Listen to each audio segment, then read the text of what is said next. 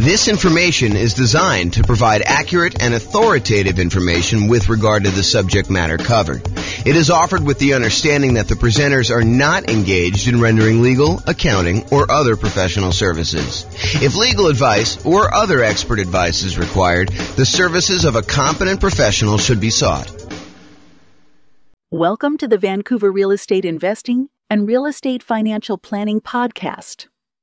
Learn all about investing in real estate in Vancouver, Washington, with a combination of real estate financial planning and modeling with numbers specific to Vancouver, plus syndicated, more generalized recordings of live and pre-recorded real estate investing classes, not all of them specific to Vancouver. Be sure to stay tuned after the podcast for a message from our sponsors. All right. Well, welcome and good morning. This is James Orr, and this is a special class. So just got back from my vacation, tropical vacation, and had a voicemail message come in from someone who wanted to hire me to do some consulting on a value add multifamily property that they recently bought.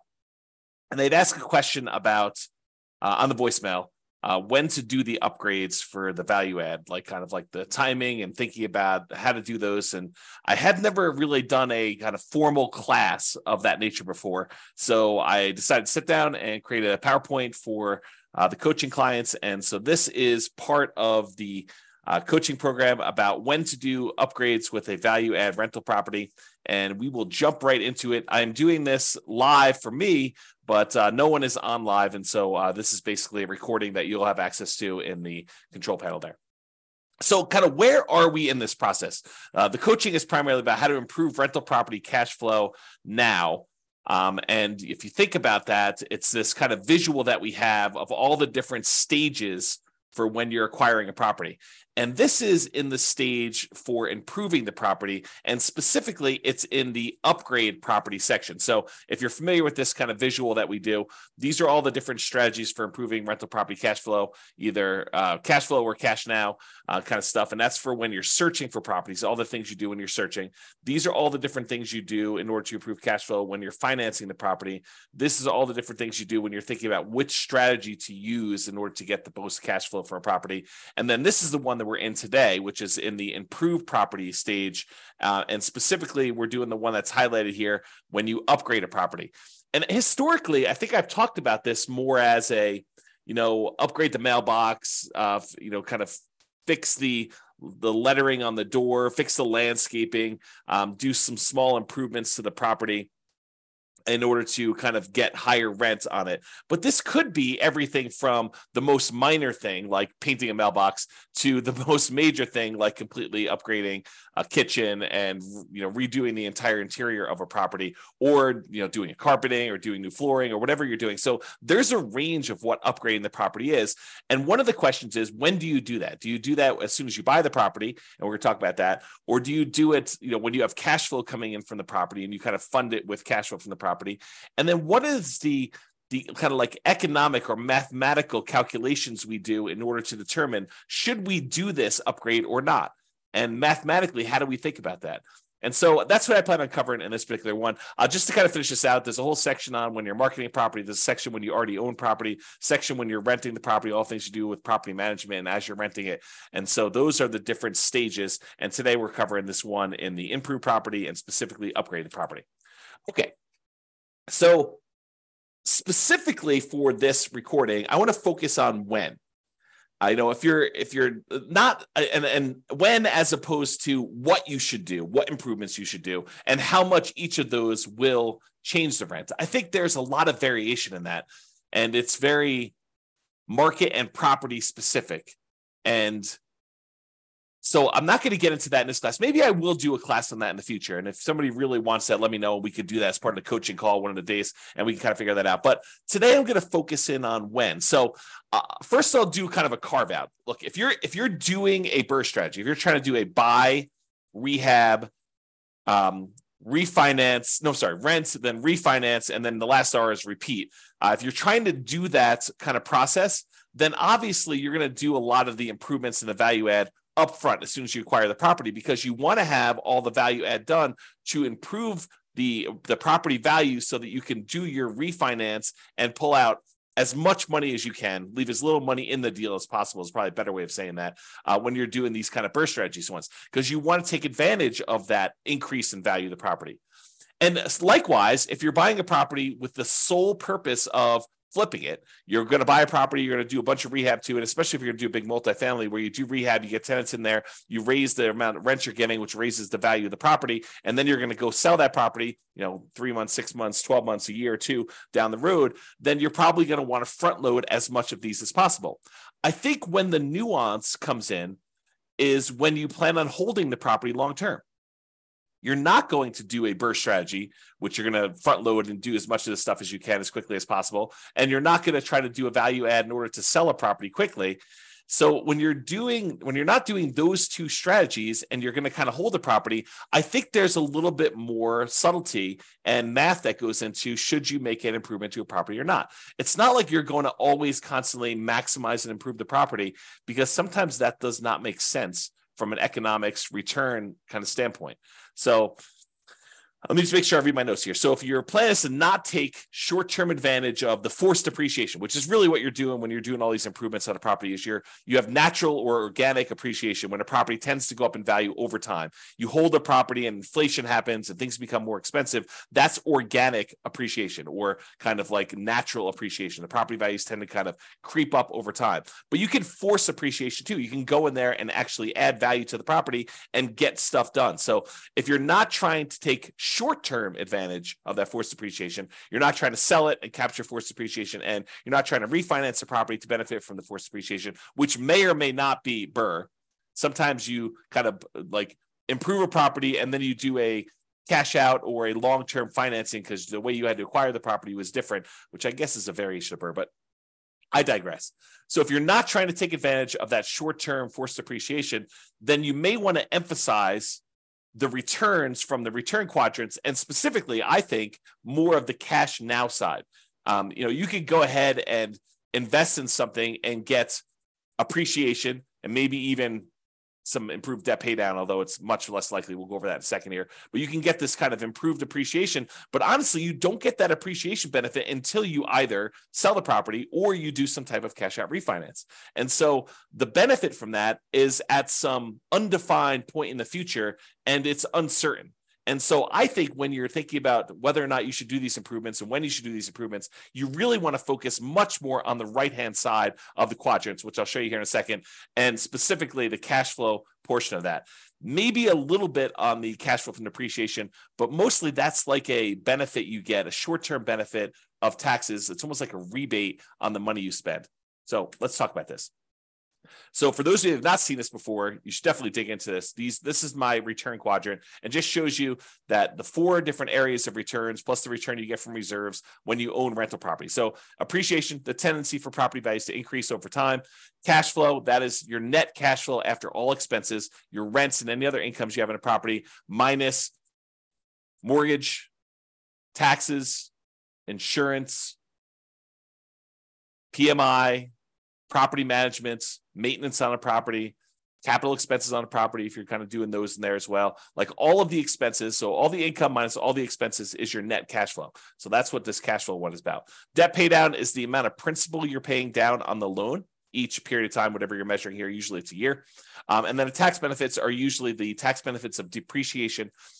When you own a property, the government allows you to say, look, the value of the building, not the land, but the value of the building has a finite lifespan. And we understand that as the government, and so as the taxing body of the government. And so we are going to allow you to depreciate the value of that building over time, because a building, in theory, goes down to zero. You utilize the limited lifespan of the building over, in most cases, 27 and a half years for residential properties. That's per the tax code.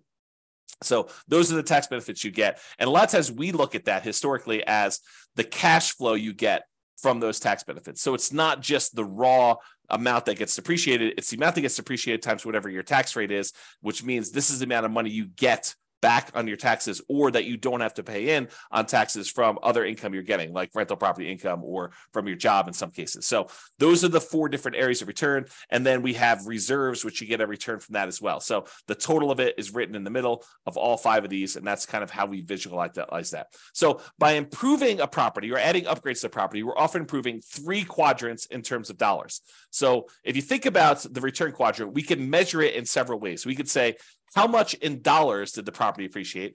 How much in dollars are we getting on cash flow? $2,000 a year, $2,400 a year, $5,000 a year, whatever you're getting in cash flow. How much in dollars are we paying down the loan? And how much in dollars are we getting in terms of cash flow from depreciation by owning this rental property? And then how much in dollars are we getting as a return on the reserves we need to set aside in order to prudently invest in this property?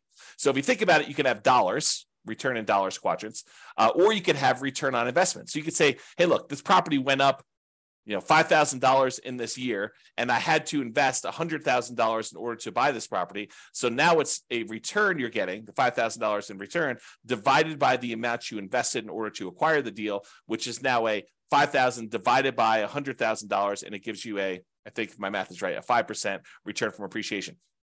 And you can look at that for all of these. You could say, I'm getting $5,000 a year in cash flow on a $100,000 investment. So my return from cash flow is 5%. And so all of those are return on investment. And we typically use that when you first acquire a property. So when you first invest the money in order to do the deal, because it doesn't make sense in my mind to say 10 years later, okay, now I'm getting $10,000 a year in cash flow on this particular rental property, and I had to invest $100,000 10 years ago to get that. The further you get away from when you first make that investment, the less the initial amount you invested in the deal matters. I think the longer you get away from it, the more you need to think about how much am I earning from appreciation and cash flow and debt pay down and tax benefits and reserves on how much equity I have in my property. So after you buy the property, shortly after you buy, we switch, in my mind, from thinking about it as in terms of return on investment, and we start thinking about it as return on my equity in the property. And for more advanced people, if you've heard me talk about this before, it's not even technically, in my mind, return on equity. It's return on the equity you'd walk away with if you sold the property after all of your expenses of sale, your real estate commissions, your closing costs, any depreciation recapture tax, and any capital gains taxes. All of those expenses need to be subtracted out of the equity you're getting. And so really, when I think about it, like more advanced strategy is the returns you're getting divided by the return, divided by your true net equity after all expenses. Okay, but now I've digressed. The reason why I wanted to tell you that is there's really 3 flavors primarily that we talk about for these return quadrants. One is return in dollars, the amount of money that the appreciation, cash flow, debt paid out, tax benefits went up. The return on investment, when you first acquire property, the amount of money you're making on the property divided by how much you had to invest in order to do that. And then once we've owned a property for a while, it's now return on equity, or what your return is divided by how much equity you have in the property. So let's first look at dollars and see how this is impacted by doing this forced depreciation, by doing upgrades to a property or improvements to a property. So this is just the appreciation quadrant we're talking about now. As we improve the property, we often force the property to be worth more. I mean, think about this. You go into a property and you replace the carpet, or you add a new roof, or you add a new furnace or something like that. Don't you, in theory at least, improve the value of the property? Now, from an appraisal standpoint, it might be tricky. However, with multifamily properties, a lot of times if you're able to get more in rent because of the way that they can calculate what a property is worth based on a cap rate, we can now say that because rent is more, now the property is worth more. This doesn't apply nearly as much to single family homes, probably even duplexes, triplexes, and fourplexes. The more properties you get, the more units you get, the more this cap rate idea and valuing properties using cap rate can matter. So the more rents we get on a property, the more the property is worth. When you and to a lesser degree with things less than 5 units, but more commonly with 5 units or more. So with these kind of like single family homes, duplexes, triplexes, fourplexes, a lot of times improving a property in order to increase rent is not going to necessarily directly improve the value of the property. Really what we use to determine value for properties on like single family homes, duplexes, triplexes, and fourplexes are comparable sales. So you have to have another property that is a single family home another single family home if you're comparing it to a single family home, or another duplex or 2 or 3 sell that is similar to your duplex so that you can use that to determine value, or triplex is the same thing, or fourplex is the same thing. So you have to use the like type properties. And there are lots of exceptions for how you calculate this value, which we're not going to go into here. But that's the idea. Okay. So as we improve the property, oftentimes we kind of increase the value and make it worth more. So for example, if you are buying properties and they are all really old 1970s vintage type properties, and you're comparing them to those properties might be selling for a certain price.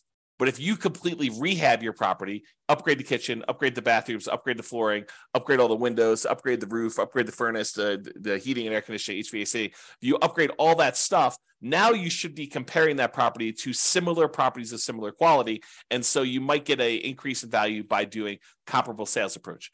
Usually for these multifamily properties, by improving the value of the property and getting more rent, you're able to get more value through the cap rate calculation determination for value. Okay. So the raw dollars, when we do this kind of upgrade, the raw dollars in appreciation goes up. Your property was going up, $3,000, $5,000 a year, whatever it was kind of going up, nice, slow and steady. I guess it's this way, slow and steady to the right, up. But now when you come in there and you add an investment of $10,000, $20,000, $30,000 to do improvements to your property, you might get a significant step up in appreciation for that year. And then from there, it tends to grow at whatever that rate is. So you spend $10,000, now maybe your property is worth $20,000 more, as just a hypothetical example. Don't use those numbers as like a guide and say, for every 10K I invest, I'm going to get 20K out. You have to do the math, and that's what we're going to talk about here a little bit later. Okay. So if you're doing that, though, you put $10,000 in, you're going to get like an improvement of increase in value of $20,000. That's a step function increase in forced depreciation. So if we think about that, this extra $20,000 return in dollars goes here. So now we saw a bump up in the amount we saw in appreciation. Now let's look at cash flow. So a lot of times by improving the property, we can often increase the income we get on the property. And as a side note, and often additionally reduce the vacancy, because a nicer property, this is not a universal rule, but I think it's a trend. It's kind of like it's correlated, highly correlated. So oftentimes when we improve a property, we make it much nicer, we often reduce the vacancy, becomes more desirable. People want to stay there longer. People want to get in there quicker after you've got people move out, so you have less vacancy there. So like your vacancy tends to be improved, reduced. Also, depending on what upgrades you do, you may see a decrease in maintenance on the property. So not only can you get more in rent, but you have less vacancy. And because you put in tile flooring instead of this really old ratty carpet that needs to replace every couple of years anyway, now you have a upgraded tile floor, which tends to last a little longer. So your overall maintenance budget may go down slightly. And your property management, those calls for maintenance, those calls for improvements, the kind of tenant turnover and the tenant problems you have can also be slightly reduced. Not significantly, but a lot of times slightly reduced when you have this improvement to the property that make, depending on the improvement, of course, right? Now, as a side note, sometimes the improvement or upgrades you're making involves a short vacancy, right? A lot of times investors that own a property already, they're going to wait for their property, the current tenant, to vacate the property. Then they're going to go in there and they're going to do the rehab that they need to do in order to do the upgrade improvements. Then they're going to start over with a new tenant at a higher rent. Most of the time, they're not going to go in while a current tenant is in place and improve on the property, right? We're not going to go ahead and voluntarily evict the tenant who is already paying and paying on time to go in there, improve a property, and get someone else in there. Sometimes we might if we're trying to sell a property very quickly, but most of the time we're going to do this from cash flow. We're going to have the natural turnover of tenants dictate the pace at which we do the upgrades, both the natural turnover of tenants and also the amount of cash flow we have available to do this. Because if you don't have extra cash sitting on the sideline that you can invest to do this, you really have to fund it internally from the cash flow on the rental property. Okay. So sometimes though, when you get the tenant to vacate, you now have a month, 2 months, 3 months, depending on how good you are at getting rehabs done, how quickly, in order to get this property rehabbed and then back on the rental market. So sometimes we have a short vacancy, which might result in temporary cash flow dip while you're doing the improvements and finding a new tenant at the higher rents. So some periods of time, there's that. Okay, in addition, this increase in income, especially for multifamily properties, which we talked about, is the primary driver for increased property value. So when we're talking about these 5 units and up, especially, by getting more in rent, by improving the cash flow, the net operating income on the property, we are able to increase our cap rate on the property, which means that in order to have if we were going to sell the property and we're getting a certain amount of rent and the cap rates for similar properties like this are selling for whatever they are, that means that we can get a higher price to get about the same cap rate, if you think about it that way. So for properties deriving value from income using calculations like cap rate is what I had as a comment there. Okay, in some cases, improving the property will also result in taxes and insurance bumping up a little bit, which will push back slightly against improved cash flow. So to kind of give you an entire view of this whole thing, yes, by improving the property, we often get a bump in rent or other income on the property, depending on what we're doing. And additionally, as a benefit, we sometimes get reduced vacancy, sometimes get reduced maintenance, and sometimes get reduced need for property management, less calls for maintenance, less calls for issues going on with the property. So those are the kind of bonuses. But when you do improve your property, sometimes the tax man comes and reassesses your property and says, now that your property is improved, it's worth more. Your property taxes will go up a little bit, and that can push back a little bit against the gains you had in those other areas we talked about, the rent, the vacancy, the maintenance, the property management. Okay, so sometimes taxes will go up. And because it will now cost more to repair things on your property, sometimes your insurance will go up a little bit more too, right? You no longer are got a really low-end property that doesn't cost that much in order to kind of keep upgraded. And now your property is much nicer and more improved. And so your property insurance may go up. These are relatively minor, unless you do major rehabs, but these are usually relatively minor pushbacks against that improved cash flow. But in order to give you an entire picture of what's going on, I did want to talk about that slightly. Okay. This is a really small note. This is me getting crazy with the minutia.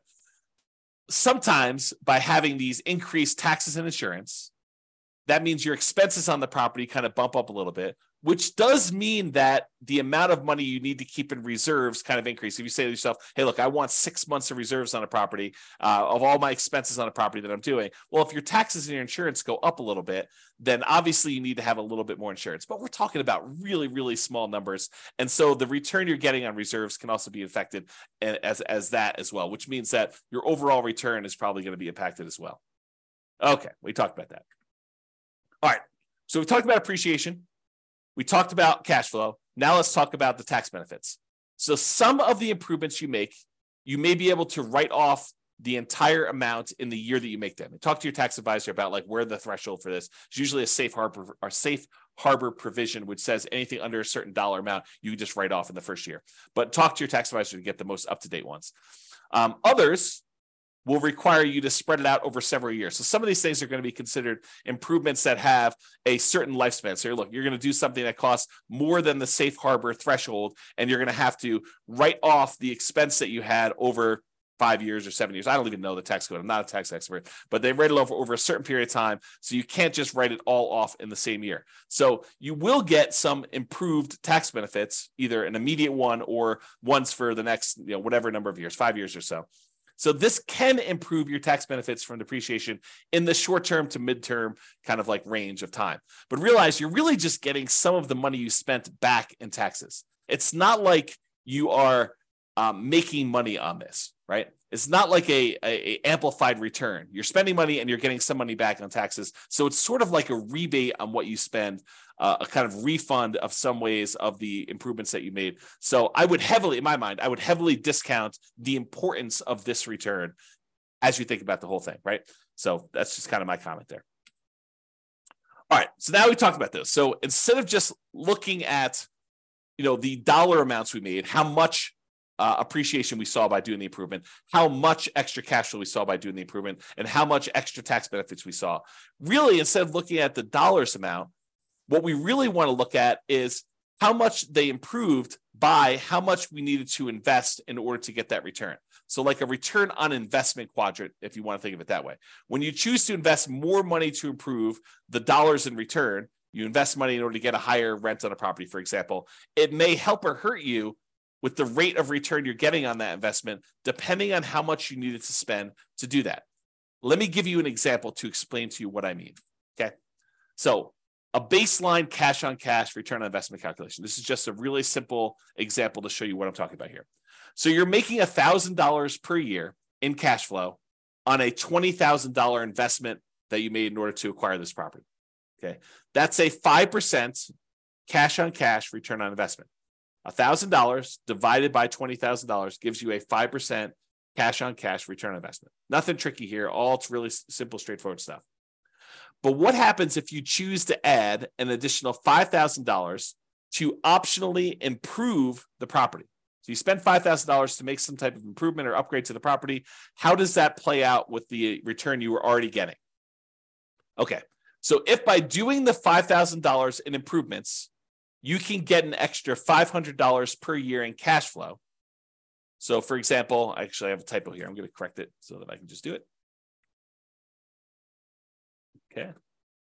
So if by doing the $5,000 investment improvements, upgrades, whatever you're going to do, you can get an extra $500 per year in cash flow. About $40 extra per month is what you think you can get for that. A little bit more than that.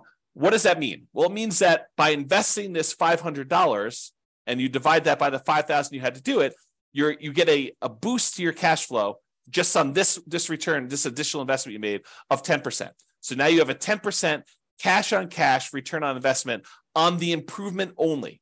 We're not talking about the other part of the return that you were already getting. This is saying, look, does it make sense for me to invest this $5,000? If I invest this $5,000, I'm going to get an extra $500 a year. That looks an overly simplified, probably wrong math, but I'll get to there in a second.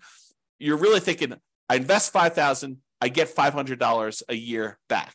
So that really is like a 10% cash on cash return on investment, oversimplified. Okay. So since this is higher than the return you were getting before you decided to do the upgrade, that 5% cash on cash return, then by doing this, you will overall improve your return.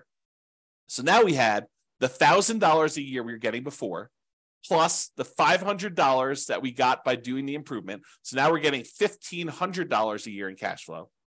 And now we need to divide that by the $20,000 we needed to invest originally in order to buy the property, plus the $5,000 that we just added to do the improvement. So now it's over $25,000 total. So now it's $1,500 divided by that $25,000. That is now a 6% cash on cash return on investment overall, including the improved cash flow and the additional investment. So what we basically did is we went from getting a 5% return. By adding more money and doing an improvement and getting more rent for that, we've actually boosted the return. It doesn't always work that way, though.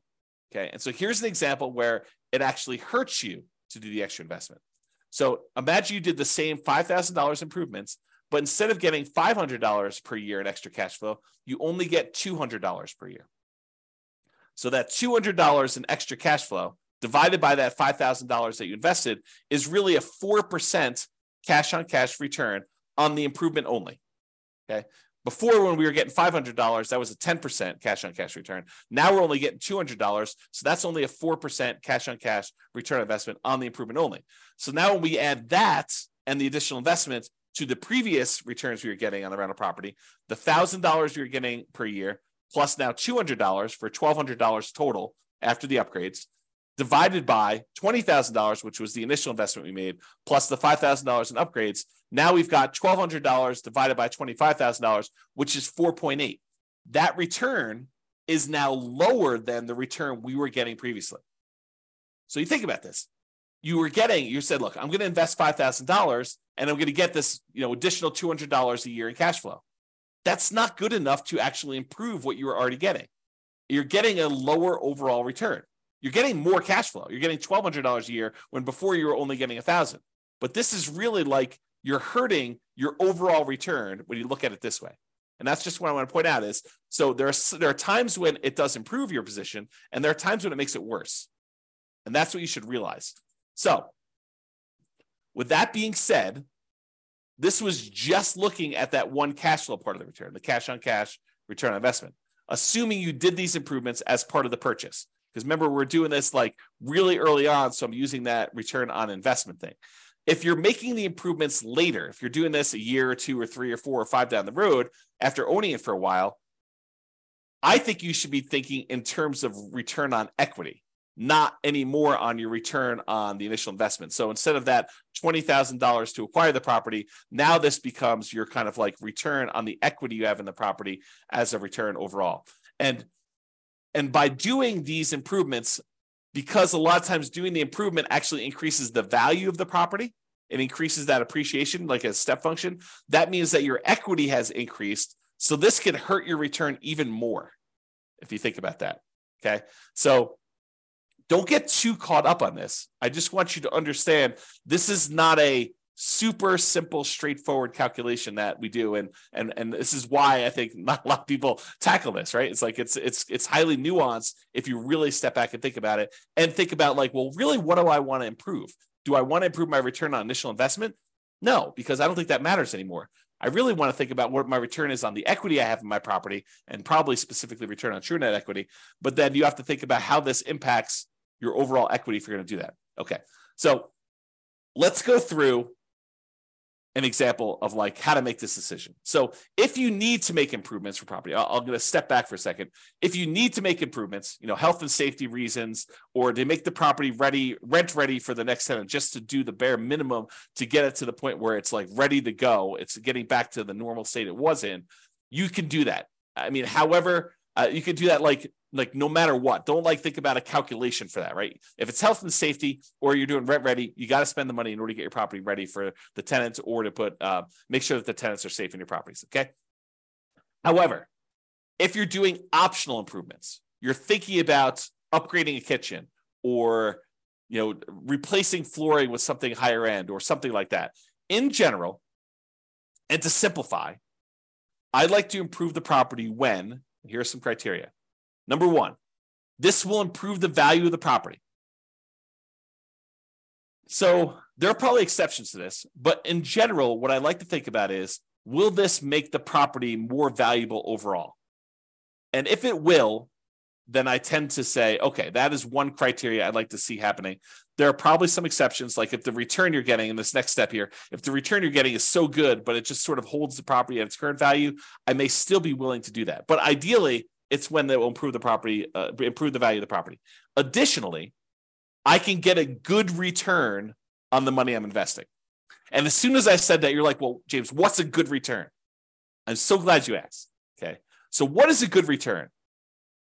The good return is, think about where you can invest money now and what return you can get with similar risk characteristics. So if you say, I could take this money and go put another down payment down and acquire another rental property, and this has similar risk characteristics to what I'm already doing, then you could make an argument that if the return you're getting by buying the new rental property and putting down payment is better than the return you can get by paying for this improvement, then maybe you should go do the new rental because that's a better return. Or if this is similar to that, and maybe you don't have enough for a full down payment, but you have $20,000 and the $20,000 can get you a similar return you want to do. So you have to look at these things and decide, is this a good return for the money I have? Another thing, which I didn't have on here, which I probably should have, but just made this presentation. I think it matters what you're trying to accomplish. In some of our other modules, we've talked about this idea of, what is your financial independence goal? What does it look like when you're financially independent? And how do you get there? Are you buying properties to rehab, fix up, resell, take the money, and then use that to pay off other properties?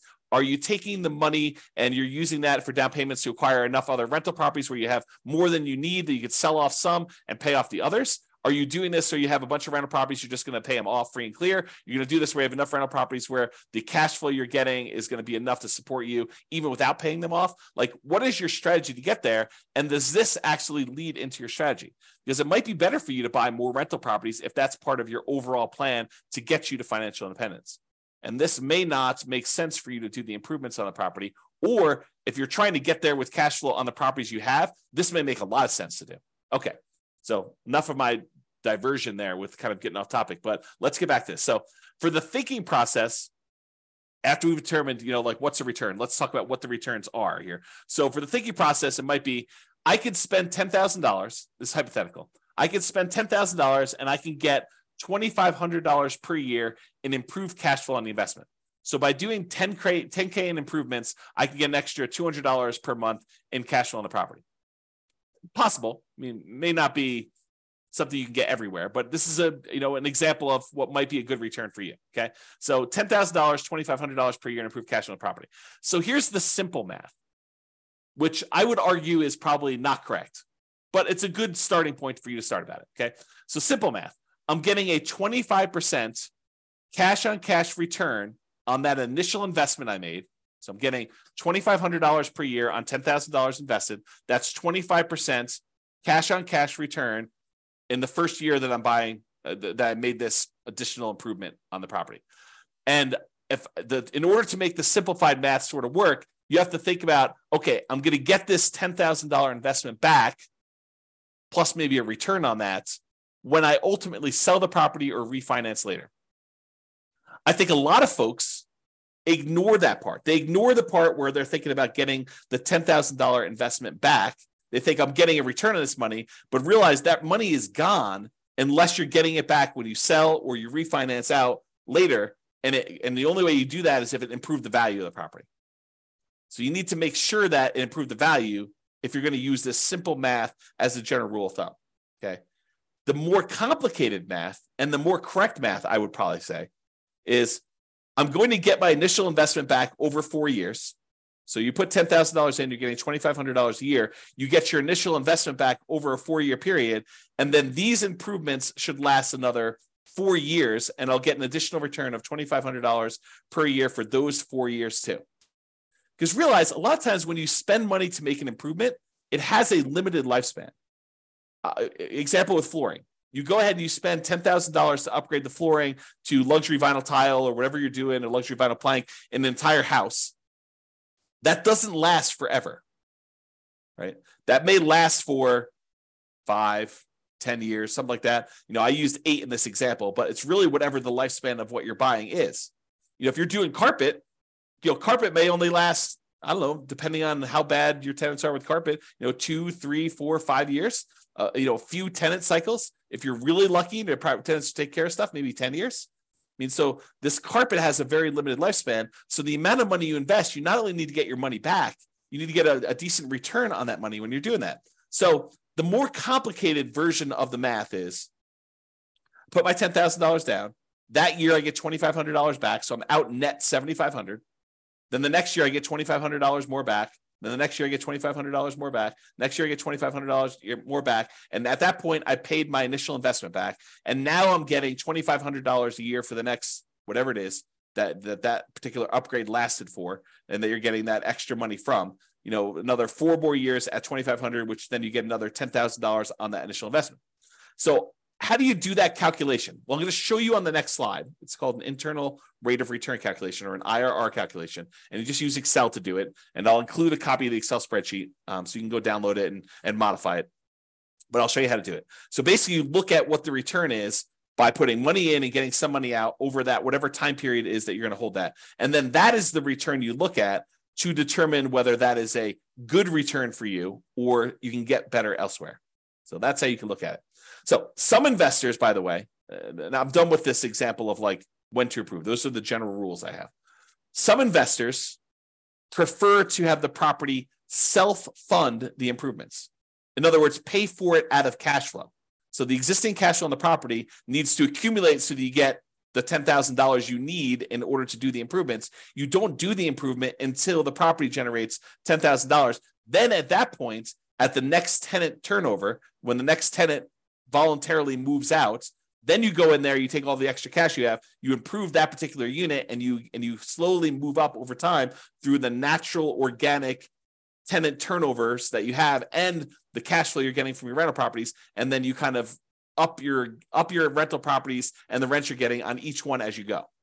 Okay, so a lot of investors will look at it that way. Some investors have extra cash outside of it, and they're willing to go and use that money in order to fund the deal in order to do that. But I think less are willing to do that. I think more of them are willing to fund it internally from the property, and fewer are willing to do that up front. Unless you're doing like BRRRR or you're trying to do a property where you're selling, I think a lot of investors will add money in order to do those up front. And I have an important note on here, but I think I covered it, and that is you need to get the amount invested back and get a return on that money. It's not just the return. It's not just I put in $10,000 and I get $2,500 a year. You need to think about, okay, I get $2,500 back, but when am I getting that $10,000 I invested back? And the exception to this is unless you're getting that back on sale. You're thinking about, okay, I'm getting this extra rent, but I'm going to get this $10,000 back when I sell it or when I cash out refinance later on. And so you have to think about it that way. But be careful with that thinking, right? Because a lot of times you're not going to get that back, because you had to go and do the upgrade again 4 years, 10 years later when the flooring wears out and you got to do another upgrade, or the HVAC wears out, or the roof wears out, or whatever you're doing. So you're not always getting that back. And so you really want to think about a better way to do this is that internal rate of return. Speaking of which, let's talk about that. So here's to the right is this really simple version of the spreadsheet. All it shows you is all the different years and the amount that you invested and the return you got in that year. And if you need more years, just go ahead and add additional ones. Make sure you change the formula so that it calculates it right. So it's using all of the different years to do it. But you'll want to go ahead and add however many years that particular investment added.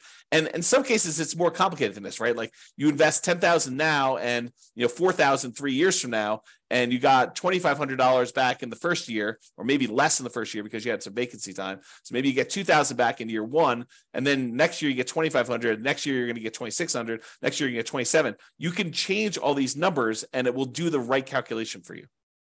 That's what internal rate of return does.